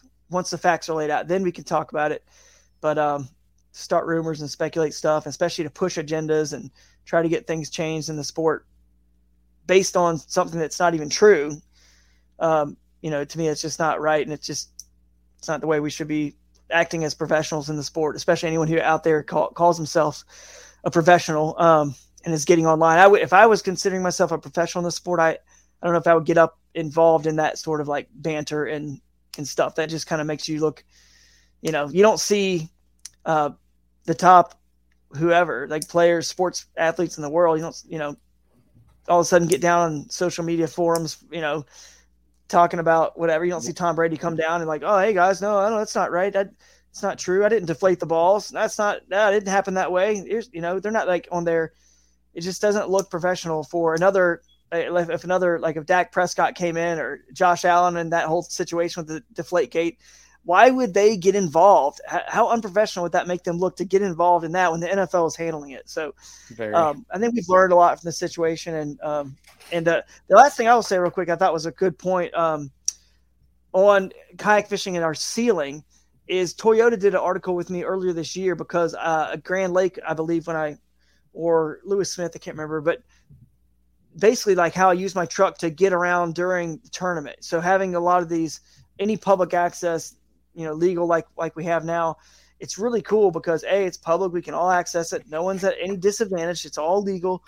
But B, your trucks and vehicles that get us around are even more valuable in kayak fishing than the bass boat world, because bass boats are just getting to and from like interstate miles. That's basically it. Okay. But in kayak fishing, there are times where you move, once, twice, 3, 4, 5 times a day, load back up and move. And you're in 4-wheel drive sometimes at some of these places, like a dirt road or whatever. And man, their vehicle becomes as important as the outboard engine to a bass boat. And then Toyota perked up, was like, wow, okay, man, I didn't realize you guys could crank us up during the tournament and get in that Tacoma and move. I'm like, yeah. And that's really cool, that you're relying on our vehicle. And we need the non-endemics like nobody's business, man. Like we need them so bad because we don't have the engines. We don't have the fiberglass boat companies. We have everybody else pretty much, but we don't have a couple of the big non-endemics or the couple of the big endemics. And we need these big non-endemics to pick up on how special this sport is. And we're going to potentially lose. I think this is another conversation I would love. I mean, this is for another show. It might honestly call for a Business from the Bass Boat episode, because that's really what this speaks to. Is I think what this sport is missing. I think the opportunities there. I think the companies would be interested. I think we are lacking the amount of personalities in the sport. I'll take that back. I think the sport has the personalities. It doesn't have they don't have the platform, is what I'm trying to get at. Is where. Yeah. Right. Like yourself, you have a following, you have a platform that for these big non-endemics, non-endemic, the biggest thing is you're not going to have a long-term, in most cases, long-term partnership with these big non-endemics. They're going after because they see an ROI in a different niche that they're not involved in. So you need to have a return on investment. So biggest thing for these non-endemics is ROI, which like for you, they'd have an ROI. For Christine, they'd have an ROI. Mm-hmm. Greg Blanchard, they'd have an ROI. Alex Rudd, these people that are in the kayak fishing niche. Beyond that, dude, I don't know if I could name 10 people that have a platform for these people for a big and non-endemic to go after. Like they might be on their way, but I think something needs to happen in the sport where there needs to be a boom. Like there needs to be something that adds a legitimacy. And I think it's just time. I think it's time for the audience to grow, but like, we're definitely missing, the bigger platforms, the bigger reaches to therefore draw in these non-endemics. I mean, it's one thing for them to get involved in a tournament organization, but I think for them to get involved with an angler, I mean, you see it. I mean, like Christine, yourself, you guys have non-endemics where it's like, but that's it though, right? I mean, they're only going to go after you if you have the ROI. Right. And I think it's just, there's not enough brand personalities Right. that have the size platform to draw in the big money right now. Mm-hmm. Yeah, it's minimal, and even the non-endemics. I mean, Christine's probably a different story, but like GoPro. I mean, yeah, we used to get paid cash from GoPro back in the day when GoPro was really coming on the scene. We're hot and they were rolling in dough, but not anymore. I mean, you get some cameras, and it's a non-endemic, which is cool. It's good, And back when I was sponsored by Under Armour, that was a non-endemic. That's awesome because they're a big name, big brand. But again, they don't have like the funding really.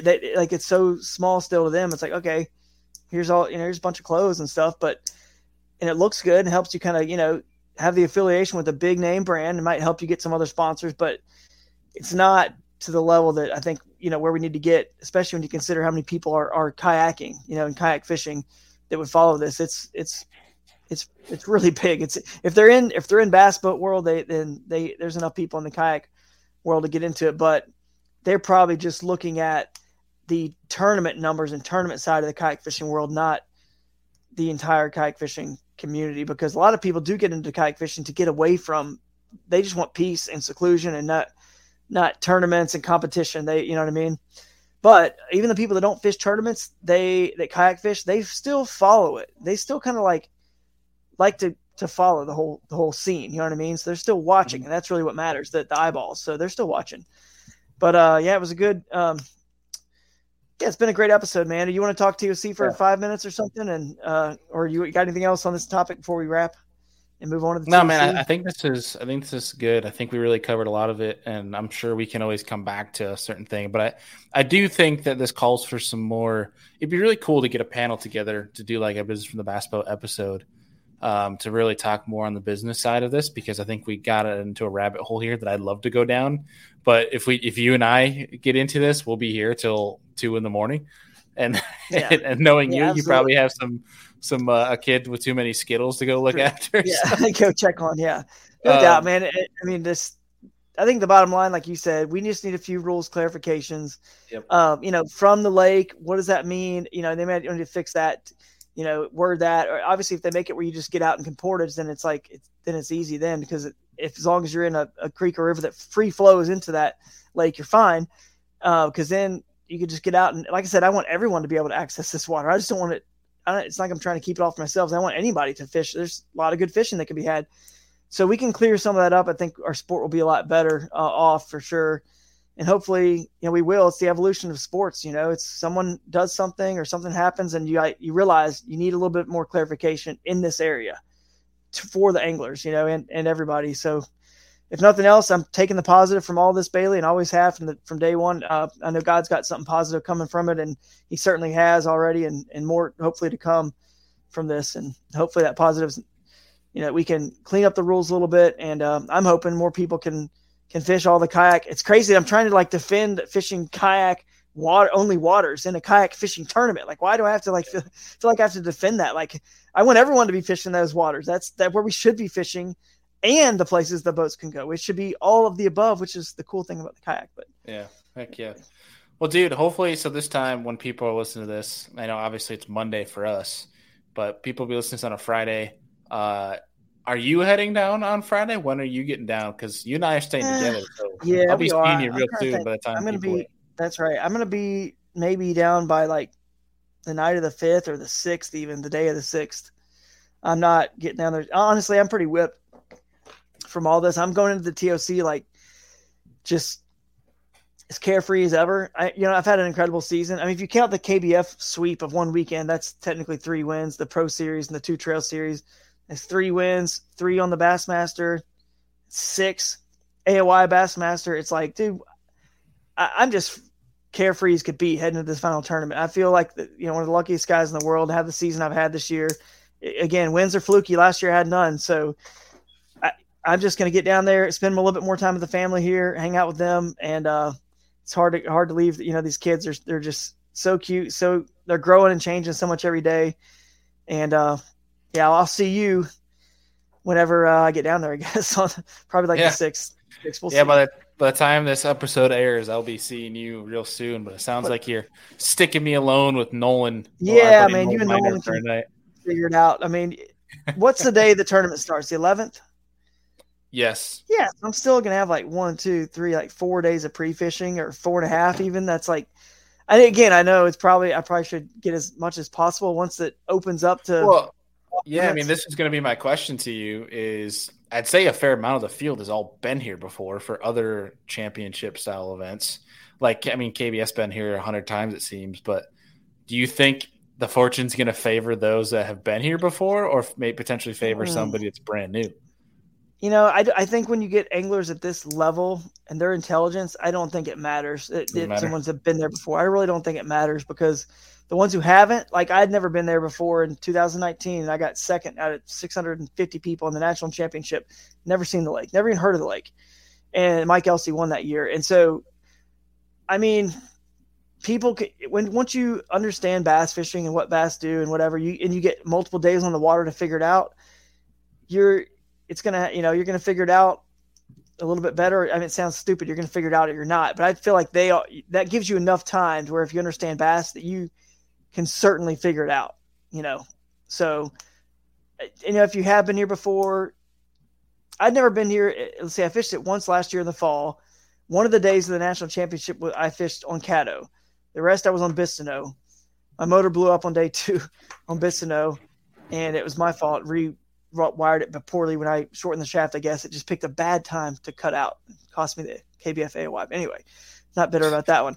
But the next day I was like, well, man, this stinks. I was in the hunt for everything, and now I'm out. So I went to Caddo and caught like 90 something inches. So it fished good in the fall. I mean, I had a good day there, but everything's different now. I mean, it's going to be further in the fall. I've never fished it this far in the fall. We've got I don't know how many launches that it looks like. 15, we have a set list of launches we're allowed to go to. So there's, a lot of the places I won't be able to get to some of the places I had gotten to before. So there's a, canoe and kayak launch I launched from for the national championship. Didn't look like it was on the list. So I won't even be able to get to some of that water. So it's kind of like going to be new to me, really. I'm not going to be able to fish any of the water I've fished before, even though I have been on that lake before. So we'll see, but it should be fun. I mean, that's enough days. I'll have 4.5 days to figure something out, and I'm just free as can be, man, in this one. So maybe that's a good way to be. I mean, I don't know, like just go in there just loose and free. And but what about you, man? You're excited about it? Have you talked to Nolan any? You guys? No, I haven't really talked much. Actually, speaking of the devil, literally text me right now. That's actually kind of weird that happened like that. Him at the Airbnb money he still owes me. I'm just kidding. We'll crack down. No, it's all good. He actually just texted me. That's hilarious. No, I haven't talked much. Honestly, I think one of the biggest things I learned, and I think it'd be really good to do a season recap show with you in a few weeks once it's all done. But that first tournament at Toledo, I went so hard. I think it's because it was like the first tournament of the year that with like research, like you have nothing else to do during the winter. Right. Went like way too overboard, and I think that screwed me. Whereas like I just kind of take the relaxed way to do it, make sure I'm prepared. I do a little bit of research, but I don't go overboard, like making sure that I'm not clouding my mind with any judgment. And I liked 5 days, or no, it's like 6 days of practice, isn't it? Like 4, 5, 6. Yeah, I think so. Saturday to Thursday, right? You're up 6. So like that's a lot, but I trying to like. It's going to be interesting. I think it's going to be a mental game the first 3 days to try to not get too preconceived of notions of what's going on. It might be better for people to have shorter practice. Who knows? Because it's the fall. Things change so fast in the fall. Although it looks like we have stable weather for now. But if it's anything like the north, it'll be changing in 12 hours. But I'm just excited, man. It's a brand new place to me. It's in the south. I like going to fish a brand new fishery. I get to go film Chasing Hardware. I'm excited for that. Either way, it's going to be a win for me in terms of just like making fun content for the channel. But also, I want to win. I mean, that's what all 50 people are going to be there for. So I mean, it's like a stupid thing to say that I want to win. But like, I don't know. It's kind of interesting, man. It's a new fishery for me. It's one that I don't think I've ever fished anything like it. So that's going to be the kind of exciting challenge, I think, is trying to get accustomed to that. Yeah, that's true. To figure that out. Yeah, you'll pick it up and figure it out real quick, I'm sure. And I'm just excited to get there with you guys and have some fun and just kick back, take it easy, and just really enjoy this one and soak it all in. So I can't wait, man. You've had an incredible year. I know Chasing Hardware has been awesome. I still have to catch up with some of them, but I've loved the ones I've watched. And you got a great series. I hope people are watching that. It's exciting to watch, and I'm excited to see the last one here be filmed and just see what the future holds for this tournament, and then look at these schedules coming out for next year. I'm excited to see what happens there too, so we can kind of get a game plan for next year and maybe fish some of these tournaments together, coordinate a little bit. Heck yeah, dude.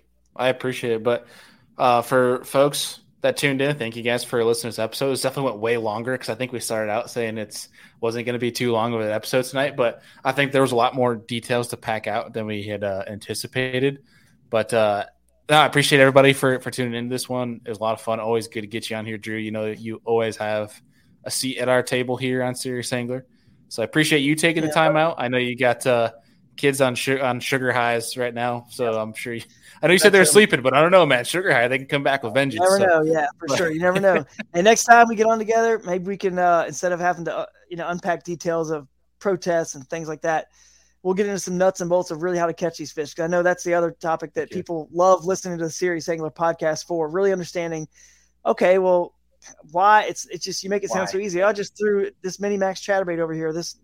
Why did I figure out that exact spot where, and what was the setups, the details, all that good stuff that the Serious Angler is so good at breaking down normally.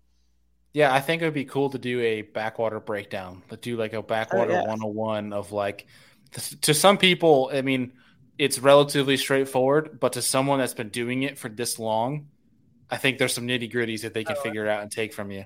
I think that'd be a pretty cool show. For sure. So, but dude, as always, appreciate you. And I have no outro for the folks. Just I am not going to be on the shows next week. My head will be focused on TOC, so you guys are stuck with Andy and Adam next week. But I will be back the following week on the 14th. I will join the shows. But as always, folks, appreciate you guys. Peace out. Love you guys.